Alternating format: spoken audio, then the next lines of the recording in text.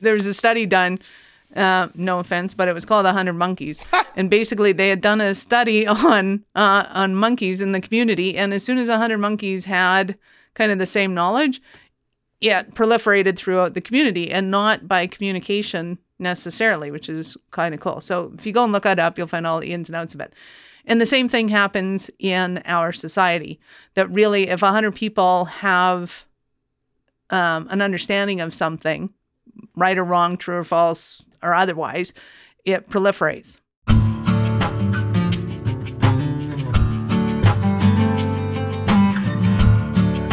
Hey everybody, welcome to another Slow Smoke Business Podcast. I'm Jared Morgan, and this week we are joined by Michelle Nedelec, right?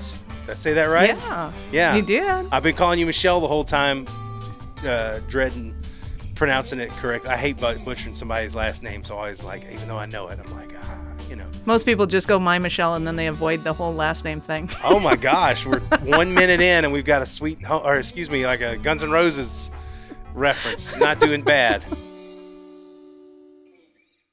All right, so Michelle, we're going to talk all sorts of fun stuff today, but if you go over to Grill Cam, you'll see we're back to skewers. This is one of my favorite things to do on the show, because if we time it right, I might actually get to eat some before the show's over. So we've got some black garlic steak skewers with some peppers on it and some red onions in there. And then we did some orange garlic chicken with some jalapenos, which ensures that I'll probably be the only one eating the chicken because none of my family likes excuse me. None of my family likes... none of them are going to eat any of it. Yeah, really. No, I don't know if you can see that on the camera. That was in the other direction, covered my mouth, very FDA approved. Dang, man. And that, my friends, is how you keep all the food to yourself. That's it. Sneeze on it. Oh, God. Look at I'm dropping them everywhere. Question for you. What is black garlic? So, black garlic is what was in the container that I bought. I don't know. I genuinely don't know. Alrighty then. I'm going to guess that it's like kind of a roasted garlic. Oh, okay. I was thinking it was like a variety of garlic, and I'm going, well, that's cool. Yeah, I wouldn't bet on it. I really don't know, to be honest. So we're going to put that away. I had much fancier trays, and if you heard our producer Alex talking last time, they broke on the show last time. The wind caught them and broke them midstream. So what are you going to do, right? So I'm back to using cookie sheets until I get some new trays. Well, how you doing, Michelle? I'm doing awesome, thanks. I'm doing better now that I'm down south with you. Down south. Awesome. I love this. I've had a lot of Canadians on the show lately, and I love my friends up north, and I'm always trying to get a recommendation on how to make the best poutine. Poutine? What part of Canada are you in? I'm in the west side, but I know the difference between one of those words and the other one. So I don't, as we're learning. And as I told last time, I went up there and ordered it in a bar, and people in Toronto, and people were like, "You don't order poutine in a Toronto bar." So that either. Yeah. So yeah, one is a French word for a lady of the evening. Let's put it that way, and the other one is French fries with gravy and squeaky cheese and or mozzarella, whichever one you have. Snack of the evening. So wait, which one is which? Poutine is that? What's that one? Is what you want. Poutine is not appropriate. Not appropriate. All right. Well, apologies to my friends in Canada that are offended. We're off to a roaring start. Okay, Michelle. So you're a lot of things. You are an expert on automation. You are an advisor on people that talk about ladies of the night. You are a lot of things. I have a lot of things. You're a lot and I of do things. have a stiletto fetish, I will say. So, not an appropriate conversation. Whoa, we can what? go there. Oh, yeah. Love my stilettos. What does that mean? Your stiletto fetish? So, the 6-inch heels that women wear? I know what a stiletto is. Okay, and I'm aware of what a fetish page. is, and I'm trying to figure out why you brought that up. Like, well, it's just I like buying them, and I like wearing them, and any occasion to wear one. You have a pair on now. I don't, but I'm at home in my house, so that's fairly acceptable. Sorry, hate to disappoint. Stilettos and barbecue. You know what they say. I'm actually wearing a pair now. That's why I'm this tall. We're smoking. I'm kidding. Yeah.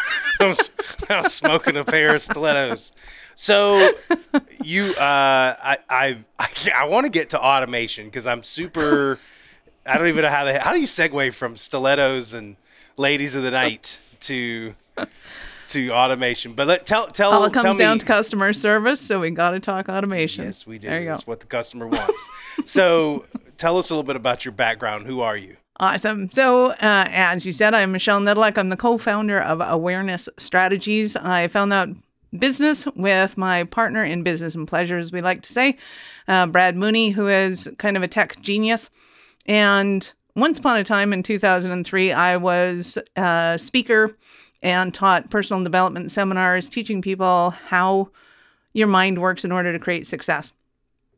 And in about 2015 or so, everybody wanted us to go online. It's like, this is great, but can I have some video courses to watch in my own time? So we realized that the way we were marketing it just didn't parlay into the online world. So we had to pivot to some degree. It was either how to speak from stage or how to run a business. Kind of the how-to of like, what are the results going to be sells much better online. Whereas in person, you can have generalizations of, will help you succeed in life. So as we were doing this, and we were studying the online differences, I discovered that there's a lot of people out there that are really good at what they do, but they suck at the tech. Tech is just not their game, which I totally get. It's not my game either. Even though I do have a lot of tech background, I much prefer to just hand it over to somebody else and say, hey, go do this for me.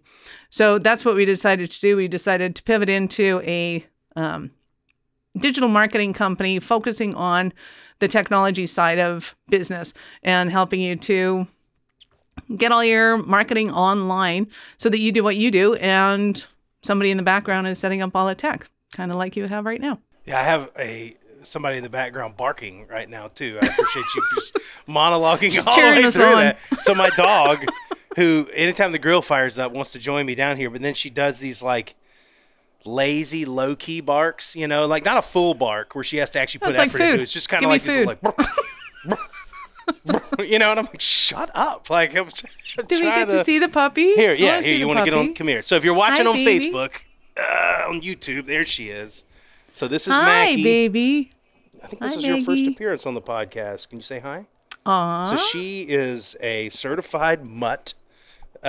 She's like a casserole of 20 breeds, but mostly Chihuahua and Yorkie, I'm told, which she looks like Master Splinter, but so we call her the Porky Chorky, or Chihuahua and Yorkie. And clearly she knows the smell of a barbecue. Clearly she's like, I smell black garlic. So you're trying to help people, up their game for internet marketing, which is interesting.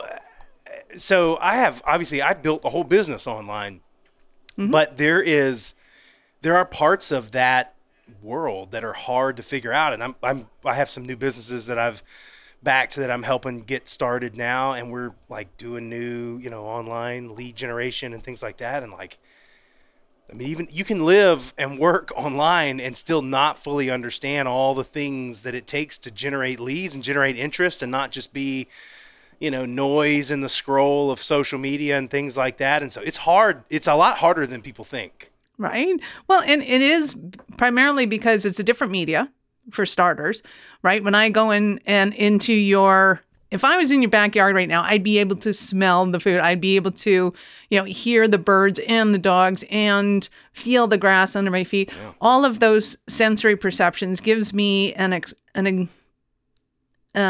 environment in which to have an experience. Whereas online, if I wanted to sell the skewers online, clearly I have to approach it from a completely different perspective because they can't taste it, they can't feel it, they can't have that cultural experience of being there waterside, having a Barbie, which is awesome. But I can articulate it in such a way that it might have some more kind of flavor in the verbiage to it. And as you well know, having 3 cams on and showing the actual barbecuing of this and showing a little bit of the environment, and the smoke comes out right on cue. Perfect. Is yeah. I was about to say, well, I got to check on my stuff while we're talking about it. There we go. Okay. Get a look at that. That people have a memory come back to them because we know what it's like being next to a barbecue when the smoke happens, and we know what that smells like for us. And because we're having a friendly conversation, we're going to remember the time when it smelled great. If we were having a nasty conversation, we're going to smell it when it was a bad time and probably the food was burning or something like that. So it's being able to tap into people's memories in a way that allows you to be able to bring them into your experience online. That's a really thoughtful way to put that, because I think people like, okay, we got to make an online ad, so say something about our product, and I just right. I don't think people think through what you just said, which is like, put yourself in the position of the person that is there scrolling, right? How do I catch their attention? How do I first catch their attention, and then second, get them to pay attention and engage? And it's an art. It's very different. Whereas in if you're creating billboards, it's just a different, you might be repetition might be your game, right? You're seeing it, right? But we've all seen billboards that are done badly because you drive past them at 60 miles an hour and you can't read it, and you're like, what are they advertising? What was the point of that? Yeah, I don't know. Couldn't tell it was poutine or poutine. Exactly. Right? And that's the difference that good marketing will make, is that you don't have to guess and it may have subliminal things in the background that make you think, but it makes you think on purpose, not by accident. So. Oh, I'm sorry to cut you off, but I've been dying to ask this question. What's the hot platform right now? It was Facebook for a long time. Is it still Facebook, or has the game moved all the way to TikTok, or what do you think if somebody's coming in? It totally depends on who your audience is. So if your audience is senior citizens and you're selling to senior lifestyle, don't do it on TikTok. Okay. Probably not going to get your audience. But not to say that if your audience is business that you're not going to find them on TikTok. So it totally depends on, it's kind of like the magazines of once upon a time, right? It's, where is your audience? What are they looking at? And how do you get a hold of them? Facebook was fantastic when it first came out because it was the only social media. It was there was it in, MySpace and some other stuff that wasn't really fun to go to and watch. Facebook was the only one that enthralled you because you could sit and just scroll through somebody's history, for half an hour, 5 hours, and stalk somebody and never lose interest in it.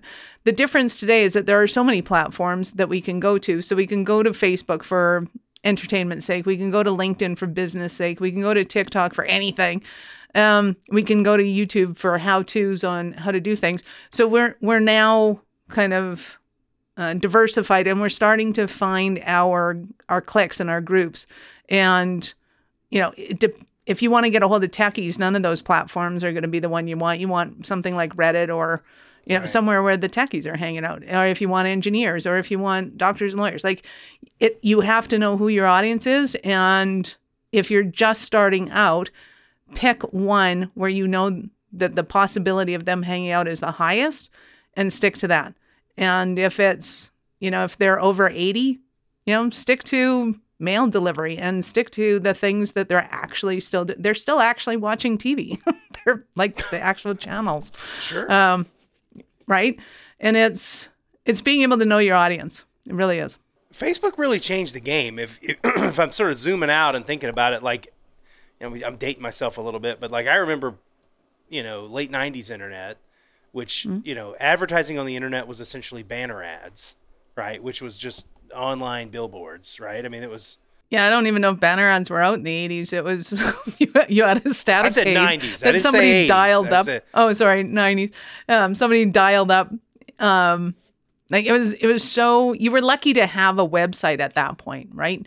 And the fact that somebody could find that the 90s was when flowers.com, alcohol.com, wine.com, we were pretty basic in our searches. It was banner ads. And then the late 90s, the idea that you might stumble across something on the internet completely different than what, like, I'm on the internet to check sports scores and they go, oh, Purell shampoo, sure, and click, like that was maybe. Exactly. So Google really changed the game when they created Yep. AdWords, because it was like the first time that somebody was really using data to really dial in the ad experience. And then Facebook took it to a completely different level, almost to a level, it's like the carousel of progress, like at Disney World, right? At some point, somebody takes it a little too far. And it feels like there's a lot of people that feel like Facebook took it a little too far.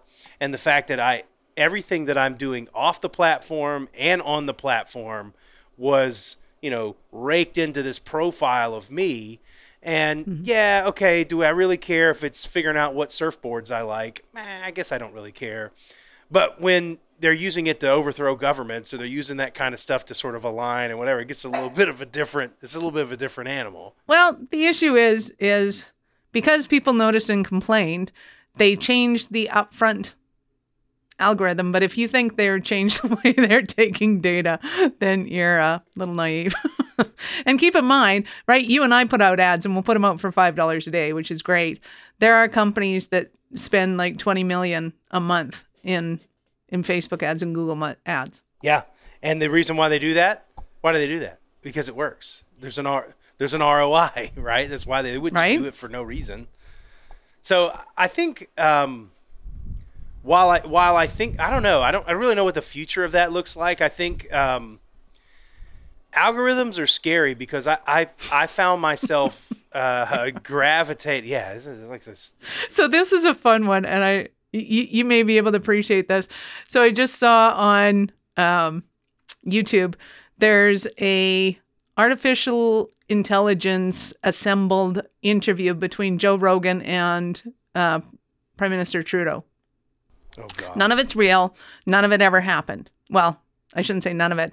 The information happened at some point, but they have strung this all together to sound and look like an interview.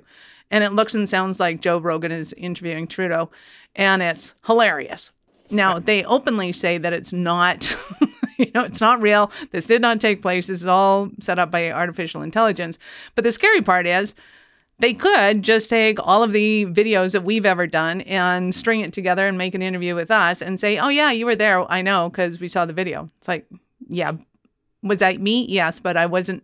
Have I ever done an interview with you? Yes, I did. But I didn't say that in that interview. Well, it kind of shows that you did. The sad part about it is it doesn't have to be. It only has to convince a certain number of people for it to be effective. Those kinds of things. Like, I mean, right? And unfortunately, that number is really small. And they make a big impact, right? There's a study done, no offense, but it was called 100 Monkeys. And basically, they had done a study on monkeys in the community. And as soon as 100 monkeys had kind of the same knowledge, it proliferated throughout the community, and not by communication necessarily, which is kind of cool. So if you go and look it up, you'll find all the ins and outs of it. And the same thing happens in our society, that really if 100 people have an understanding of something, right or wrong, true or false, or otherwise, it proliferates. Yeah. And that's where information becomes fun and terrifying, and I don't know. It's fun. It's funny until you realize that the whole thing. I don't know. I read a joke one time that said, like, the same, folks, our parents, the baby boomers that told us to look out for strangers and all this stuff in the 90s are the ones that are like filling out all these surveys, like, what type of bread are you, right? And they're just getting all their data farmed into like whatever. It's like, right? Which friend's character are you destined to be married to? Click, I'm on, and then they share. And the worst part is, if you watch like The Social Dilemma and all those movies, the worst part was finding out that not only were they, my aunt or somebody who's clicking the what cheese are you, thing, but through a loophole that was also getting my information. So I didn't even do anything. And people that are connected to me were creating a situation where my information was getting sucked into, whatever. Which, if you looked at my profile online, it's probably like likes barbecue, Braves baseball, searches for a lot of pants, like, okay, I'm not very interesting, but. Well, one of the terrifying things I found is at some point in history, there was, answer the 5 questions. What street did you grow up? What was your first pet's name? What were your best friend's name in elementary school? And I'm like, I am not giving you any of this information because this is the information that I give to somebody to verify that I am who I say I am when I've been, when I'm. So no, I'm not using those questions to answer. So I would put in BS kind of answers to them, but I'd have to remember then what the answer you have to remember what the BS was. Yeah. So there's an art to that. So the business that I was in, Procter U, online testing business, and I used to. I'm going to go on a rant here, but just go with me for a second. So I used to get so angry at organizations that would angry is not the right word. Frustrated they just wouldn't understand the subtle differences that make a big impact to proving identity online. And I would say there is a massive business opportunity still sitting out there. People have not truly figured out identity online. If you think they have, they definitely have not, right? And I'll give you an example. So we used to use challenge questions. So before you would take a test, similarly to when you would apply for credit or whatever, you would see a couple of questions pop up and it would say like, which of these streets did you used to live on? And all this information is just out there, and there's companies that, you can just use and they can pull up questions about all sorts of different people in the database. Now that's odd, right? You think about where's that, but it's out there. It's just something people should think about. But what used to aggravate me was we had companies that would compete with us, and they would allow you to create your own questions the way so what was your maiden name? What was your mom's maiden name? What was your first pet's name? And you would answer those things. The problem would be that there are certain types of situations where you can't have the person you're trying to identify be in cahoots in how that's going to be done, because you, Michelle, would help the bank protect your bank account. But you, Michelle, also have the motivation to maybe sneak somebody in to take your certification exam, right?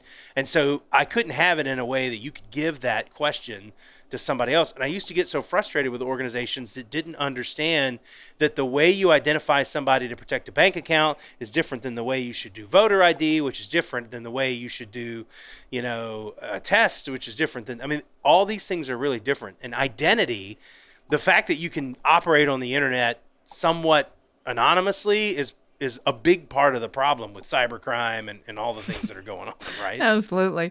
So I'm going to curtail the conversation back to business automation, what small business owners need to do for their business, but not before I let you know about Bryant Toe. So I interviewed Bryant Toe on my podcast, and he talked about IT and cybersecurity in business, and it was fascinating, terrifying, and so many other things.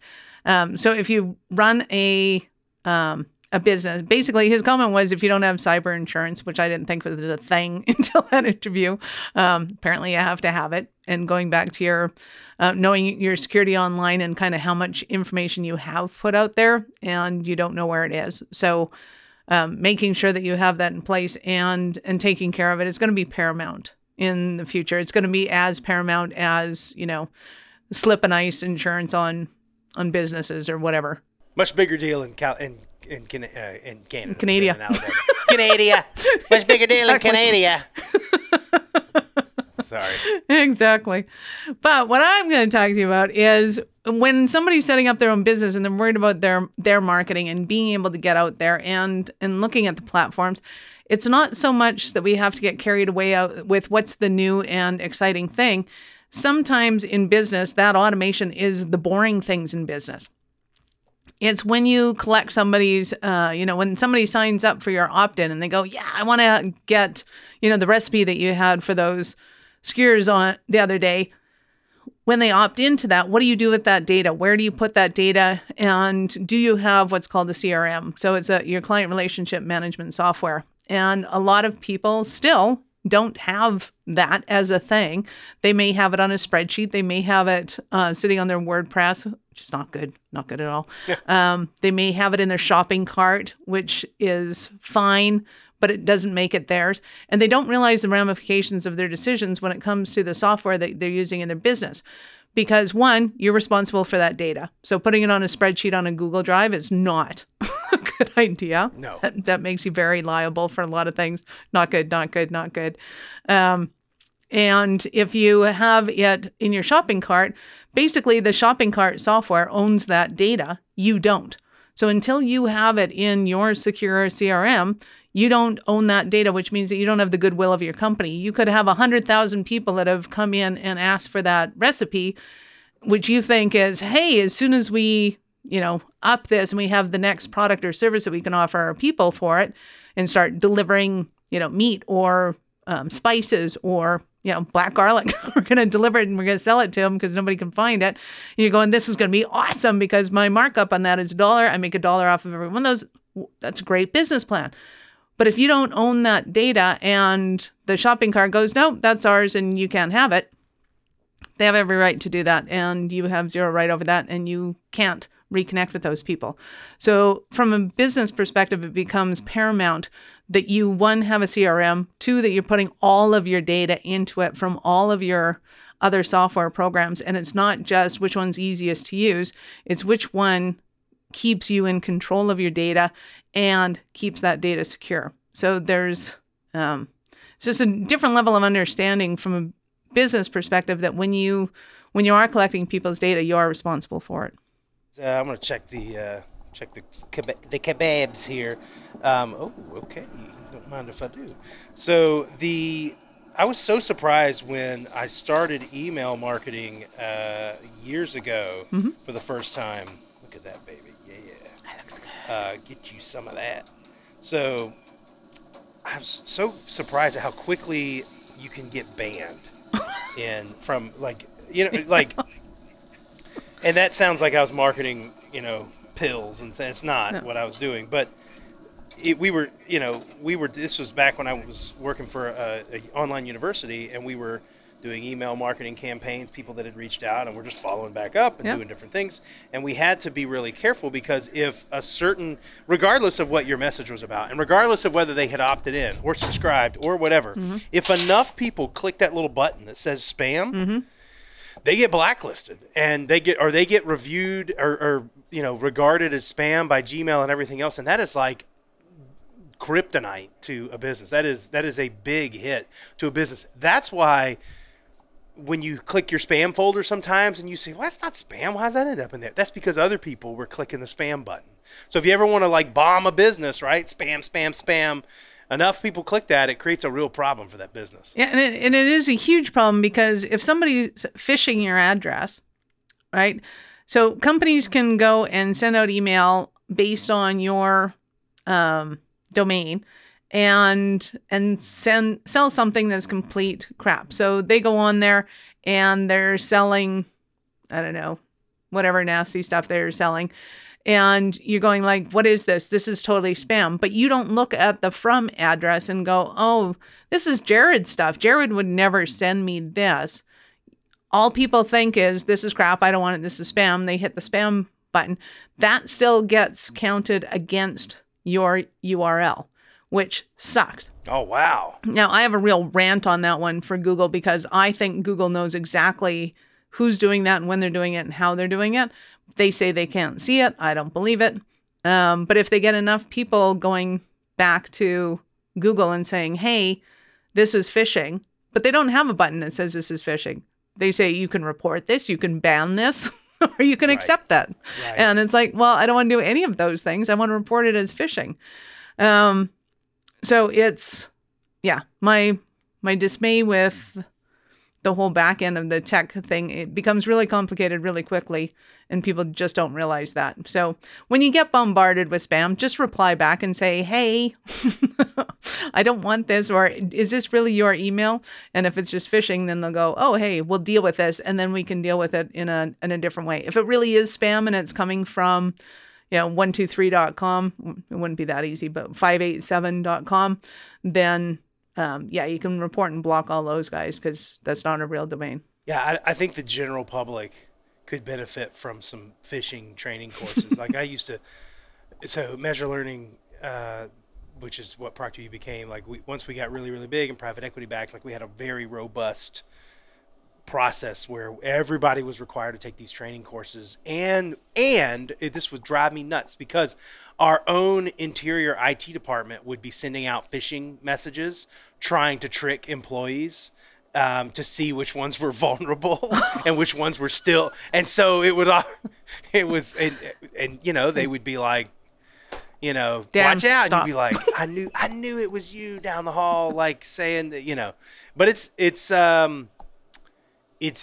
short of doing that, and that's elaborate, right? Mm-hmm. And so short of doing those elaborate things, it's hard to train, especially somebody who doesn't, like, they don't live in the online world, like somebody that owns a diner, right? And they go home and check their email or whatever, and there's something, it's like, hey, your Amazon package is delayed. Oh, what's that? Click, and now they're down the Alice in Wonderland rabbit hole, right? Yep. They're all drugged out.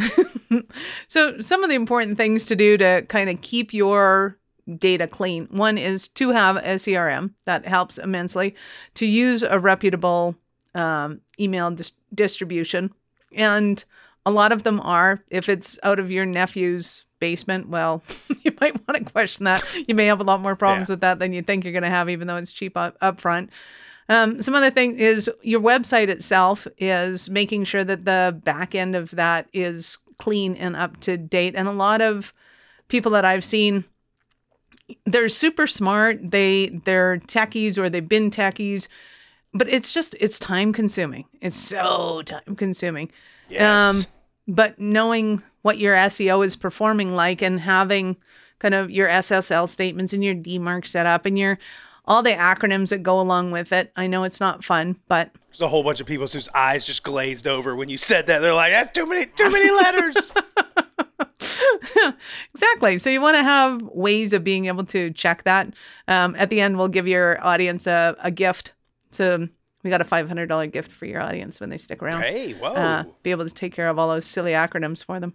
I can't tell you how many businesses I have worked with or advised or whatever, and you start asking them about what they're doing online, and there's like, oh man, my dad knows this guy, and he set our website up for us, and I don't know how it's got 3 of them W's on it, and they've given their complete online identity to some guy or some gal that they know, and there's like this Wizard of Oz factor where they go behind the curtain and right. And they come back, and the business owner doesn't want to pay much money. Says, man, I got it for $500. And then they're just getting what they paid for, which is just a disengaged person that sort of slaps something up. And that's kind of like, in today's world, if an internet presence is even remotely important to your business, hire a professional. Mm-hmm. Like if internet marketing is even remotely, bring a pro in. Like, your business will thank you when you generate more money, when you look better, you look more professional, you bring in your customers. Sometimes you won't even know that it's working, right? But it is working, right? So it's like having the sign out front, cleaning it off and making it look nice of your business. Like, it's hard to say whether that makes an impression and whether that matters, but it does matter. And you start to see more people walk in, like those things add up. And so you just get a pro and do things right. If you see that there's people coming in and you're busy, it usually means it's good. And when all of a sudden the traffic stops, something's bad. And a lot of people don't realize, too, is that they really need to own their assets. So you need to own your website. You need to own your own domain. Yes. You need to own yes. everything. So when, Frank the barber's going, hey, I can set you up on my domain. And it's like, that's probably not a good idea, because if Frank goes bankrupt, he's taking your website with him. Mm-hmm. And it doesn't even have to be that bad. It's just if he changes his domain, or not his domain, but his hosting service, who knows what just happened to yours. So I'll give you an example. I have a good friend of mine from childhood. She's awesome and amazing. She's one of the top dog groomers in the world. Whoa. And she had her domain, and she'd given it to somebody, Sparky, and Sparky decided to shut down his server, and poof goes her website and her domain. She wasn't checking on it. And now that domain is owned by a company that does ski hills. They go down and they clean up the ski hills. And it's like, wow, that is so wrong in so many ways. Yeah, that's like a worst case scenario, yeah. right? And I bet, and there's probably a lot of people that don't even know what you mean when you say own. What do you mean I own my They're own like, domain? well, I paid, What does that I paid Floyd over there. That means I own it. Yeah, well, so can you tell people that are listening that don't know, where can they go to actually find out whether they own their domain or not? Absolutely. So if you go to, I think it's whose is it? It's who is, right? Who is? That's it. WHOIS. And there's like, so just Google that one word, WHOIS. And there's like 50 different websites where you can do a who is lookup. And that will tell you who owns a domain. So you punch that domain in there and hit, and you got to kind of wade through. It's like, blah, blah, blah, blah, blah. It says all these like, address things. But you'll get down to it, and it'll either say your name or your other person's name, or it'll say something like domains by proxy, which means it's a hidden, thing, which is like, that's not, it could mean it belongs to you, but maybe not. Yeah. So I would if you see that, I would follow up with your person that did it for you and say like, who owns this domain? And if you see Bob's Music Shop, you got worries. It's not good. And also, like, even me, right, who I've had other little side projects and things I've done, like, I have screwed up and not renewed a domain before and got into the grace period and renewed it or whatever. So it's like easy to do if you're not paying attention to it. So you really need to understand what these things are. How long did they purchase that domain for? Domains are cheap, but it's, what is it, $10 a year, depending on where you buy it or whatever. It's just not that expensive. But if you let it expire and then it goes all the way away from you, like, oh my, it's a nightmare to get it back. It's a nightmare. Exactly. So we recommend to our clients that they do simple things like a month before renewal, put it in your calendar, whether it's a Google Calendar or you're still on paper, just flip up a year, go back a month and go, hey, check my domain. And where you have it registered. So where you have your domain registered and where you're hosting it, write those 2 words down. Ask somebody other than who you're paying what that means and what you should be asking. Because oftentimes the people that you're paying will give you their stark answer. And they won't necessarily explain it in English. Whereas if you go to somebody like Jared and he has zero vested interest in where you have your website hosted, he's just going to give you a plain answer and hopefully it's in English. Because you really should be able to understand, in English as in not in tech talk. Sure, yeah. That you can understand what the heck somebody's saying, right? If it's garble and you don't understand it, go ask somebody else. Because you have a right to know. It's your asset. It feels like we're dancing around the topic of automation, but I do want to ask you like an on-the-nose, like automation question. So if there is if there is a thing that most business, or if somebody's, let me back up. If you're talking to just the average business that you work with, mm-hmm. What is like the number one thing, like the first thing that you point to where you go, man, you should automate this. Why are you doing this manually? Why are this slowing your business down? So my first answer is not necessarily the first thing, but it's the biggest thing, is people will have what I lovingly refer to as Frankenware. And basically they have a whole bunch of pieces of software doing a whole bunch of different stuff that doesn't talk to each other. So they end up doing manual data transfers. It can be as simple as we have our website and we have our products and somebody has to go in and move the data from our shopping cart into our accounting software into our CRM. If somebody gets paid to do that, you are losing money up the wazoo. I can guarantee you can almost double your revenue by blocking that leak alone. Because 1, it's a waste of their time. 2, they're probably having data entry issues because we're people, we're fallible, we make mistakes. Yep. Whereas you can have computer systems that actually talk to each other so you don't have to do those processes manually, and that will improve your client communication 1,000%. That one's right off the bat. So that one should be not only automated, the transfer of data between software packages, it should be integrated.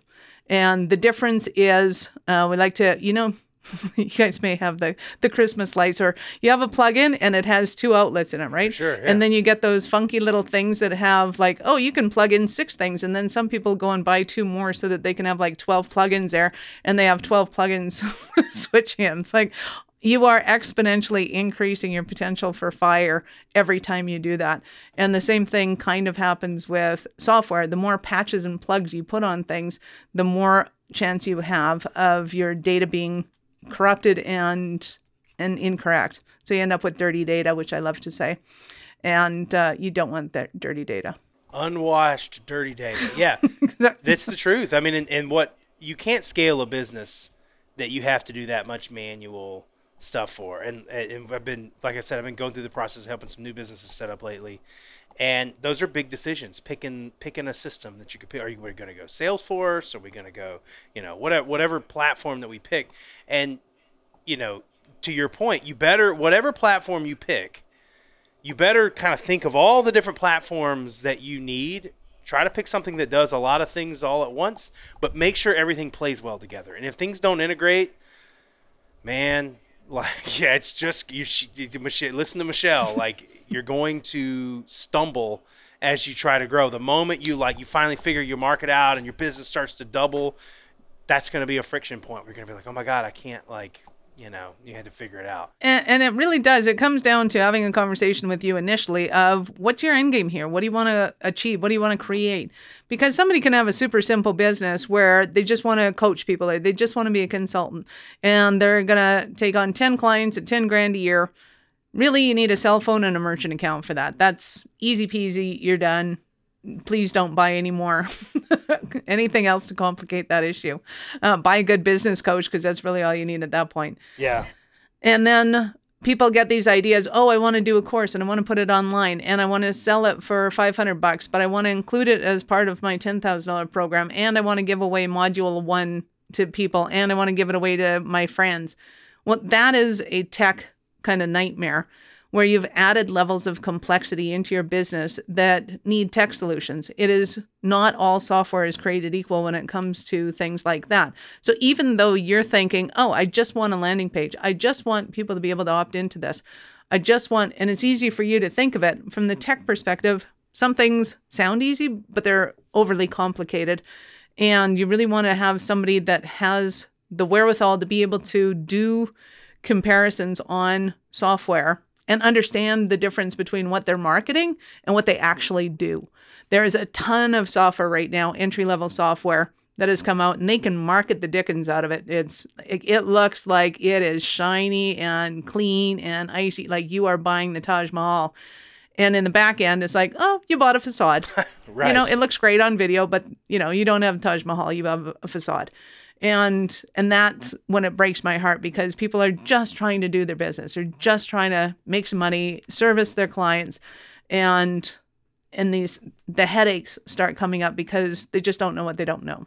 It kind of parallels like when you see a business, if it's a more tech-oriented business and they have a tech product, you get to a point where you can't just have developers being the only folks sort of working on a product and deciding how it's going to work. You got to bring in product people, which are people that they don't necessarily code. They're people that specialize in what is this supposed to do? And is this intuitive? And is this easy to use? And, and it's sort of similar to that, whereas that was a big light bulb moment for me building a tech company was the moment that somebody was like, hey, yes, you have developers and yes, you need more developers, but you need people. You can't have the developers make all the decisions. And I love my friends, the developers. I love when I have Matt J out here. He's like the developer guru that I've done a lot of things with. But if you let developers decide what's going to be built, they're always going to be building the hottest, newest, coolest thing that maybe doesn't work that well yet. And then they're going to scrap it in 2 years because there's something cooler out. And that's just the way the development sort of culture is. It works great on hotkeys, but user interface sucks. Right. Or it's also super cool for very technically oriented people, but maybe your product is geared at somebody that doesn't fit that description. And so you just kind of got to think about those things. Yeah. And product design is where most tech fails, right? I mean, you do see tech that the actual tech doesn't fail, but a lot of businesses, if their product, people are like, it's not that great. It's not really the tech, it's the product design. And the same thing happens in pretty much every business, right? You get a coach or a consultant that goes, hey, I want to offer this thing and we're going to work on this. And it's like, well, that's great, but is that what your client wants? And are you solving the problem that they think they have?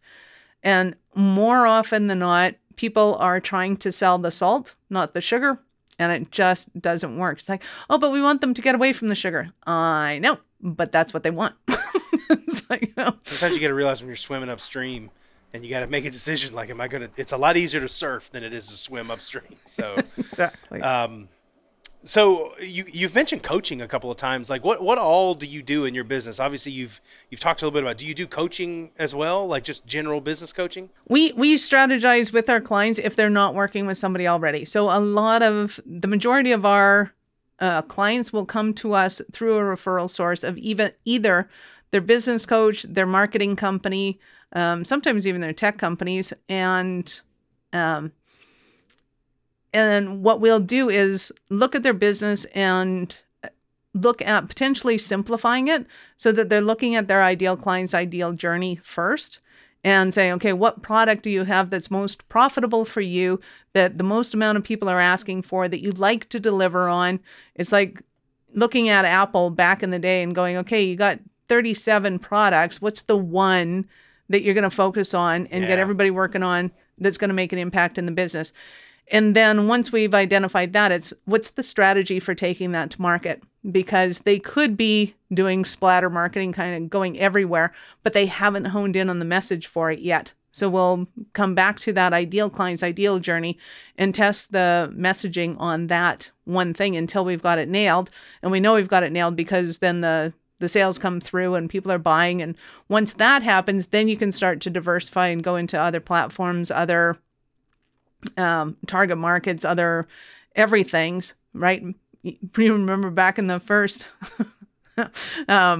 whether it was the iPod or the Nano or that, like way back when in Apple, it's you could get it in black. Was it like this? Did we have a Zune at some point? Like it was like a Microsoft thing in there. Yeah, you could get it in black or you could get it in black. And then it was like, oh, okay, well, we'll make white ones too. Oh, okay, fine. It's like, that was the extent of it. And Ford with the car, that's kind of what you want to do is you just want to hone in on that one thing, and then you can turn it into the automotive industry and sell every color under the sun with every bell and whistle known to mankind. But you got to do it systematically. So even though you're capable of creating that, just hone in on what that one thing is. So that's what we will strategize with them for that. And then we make sure that we have a plan to be able to build out for at kind of the year on whatever their budget is. So some of them have champagne taste with a Coca-Cola budget. And we'll look at, okay, so this is what we can build out in a year on a Coca-Cola budget with the intention of in 5 years, working up to champagne. Or they decide, no, I want to, double up, and we can shrink those timelines. But we want to look at how do we build something every month so that we're building in consistency, creativity, and that enticement to their audience so that marketing, sales, and fulfillment can all keep up with each other. I love it. That makes a ton of sense. And before I was going to say, tell them where they can find you, but we'll leave that to the end. By the way, check out this. Are you seeing this right here? I am. It looks gorgeous. It's chicken and steak. Chicken and steak. It's pretty good. I'll pull them off here in just a second. So, Michelle, what motivates you? Like, what is, this is kind of going a little broader, but like, when you got into doing this, like, what's your end game? What's your thing that gets you out of bed, the North Star that you're sailing towards? My big thing is helping business owners succeed. So I personally think that entrepreneurs are going to change the world. And I know that they're going to do that because you cannot be an entrepreneur without figuring out who you are and what you're made of. You can't blame the market, society, the government for any of your problems. Everything comes down to whose result is it? It's mine. Oh, okay. I have some play in this. I have control over this. What am I going to do with it? And that mindset allows us to create anything from anywhere. And it's fantastic. It's magical. It's amazing when somebody has it. It gives you goosebumps. It raises a hair on your neck and you're like, yes, this is awesome. And hope springs eternal. If we have little pockets of entrepreneurs doing that, then they influence the people around them and it just gets bigger and bigger and bigger. That's what I look forward to. I love when people have that aha moment. I love it when they go, oh my God, I can do this. I love it when people have their first $50,000 weekend or their first $50,000 webinar or their first $100,000 or they make an extra million, they hit the $1 million mark. Like sparks fly and they're like, oh my God, I can do this. Like I did that. And yeah, you did. You can do it again. And it's fantastic. That's cool. Because once you once you see what you are capable of doing and what you're capable of creating, and you realize that you've got something that nobody else has, it is awesome to watch, and it's awesome to see. It's like watching fireworks all the time. It's fantastic. And who doesn't love fireworks? I think it's really fun when you advise somebody and they get over that hump and they get that euphoria feeling. That is a fun thing to watch, and it's easy to get addicted to that sort of thing too. I think I'm gonna jump on one of these steak bad boys and see. Take a chicken one off too. Looking. So let me get a little bit better camera angle there. Can you see that? Ooh, ah. So yeah, there we go. Do you ever grill out at home, by the way? You guys ever cook outside, or is it always like frozen tundra? I am a good Albertan, so I am a cowgirl, and I love steak. I love it raw. You love blue rare works for me, or blue rare. That's okay. Chicago that's black. Some people call I like it that.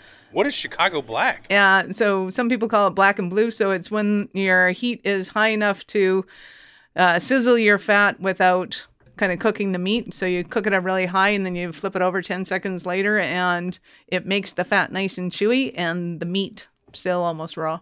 That's what I try to do in the gym. I sizzle the fat. Look at that. That is a nice expert. It's not blue. It's not blue, but well, it looks pretty sexy.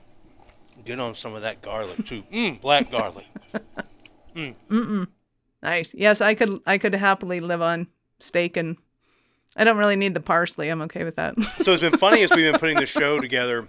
I've talked to people from all over, and people's idea of what it means to barbecue changes in different regions. And so in the South, so I have some guys that I work with in the UK that built some of the videos for me at the beginning, and I'm on the podcast like preview. I'm talking about like slow smoked barbecue, and they use these shots of a burger getting flipped, and so all the people around here in Alabama was like hitting me up, going, "What the heck, boy? That ain't no barbecue. That's burgers. That's grilling. There's grilling."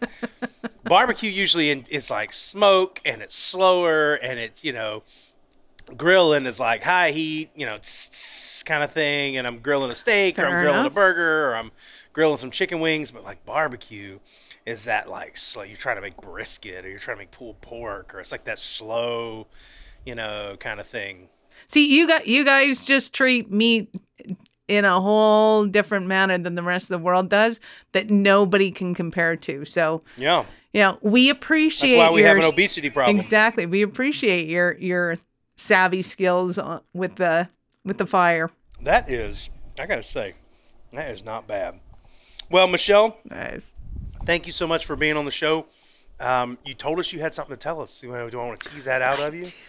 I do. We have a free website audit for you. And what it is, it's about a 30 to 50-page report, depending on the size of your website, where we actually go through and we scrape your website to find out all the sorts of fun stuff about it. But it gives you the red lights, the yellow lights, and the green lights. So your red lights are where Google is stopping your traffic and it's not letting anything go through. Usually it has a lot to do with acronyms and fun stuff like that. So for that reason alone, we put a link to a half-hour appointment at the end of it. So you have an appointment with me. I will go through it in English, explain to you what's going on with it, what kind of changes you can make. You can give that report to your team, or you can go and do it yourself, or you can look at potentially working with us if that's fit. If it's not, that's totally cool. No strings attached. The report will also give you your yellow lights, where Google is slowing your traffic down, and it's usually because of your user experience. So it might be that your page says it's about something, but then it doesn't actually talk about that thing, or people aren't hanging around on it often enough, so you want to put more content on those pages. Or you could have green lights where, yay, you're doing it right, Google's letting the traffic in, and life is good. Most people put up a website and they have no clue whether or not people can actually see their site, whether or not people are actually going to their site. And we want to make sure that if you're going to put that much money into an asset like that, that you know that people are using it, and you figure out how to monetize it. So in that strategy call, we'll also look at what kind of things you can do to start clarifying your message and making money off it. Well, where do they find you if they want to get into this slow smoked exclusive offer? Is awarenessstrategies.com/website-audit. And I'm sure the links will be in the show notes. At the end of that report, you get a special link to connect with me. So it's a $500 report plus half an hour of my time, and we'll strategize with you. That's really cool. Well, Michelle, thank you so much for being with us today. Thank you. Thank you for bearing with my dog and my ignorance on what black garlic is. We've learned together. It's delicious. I wish I could send you some up there in Canada to keep you warm.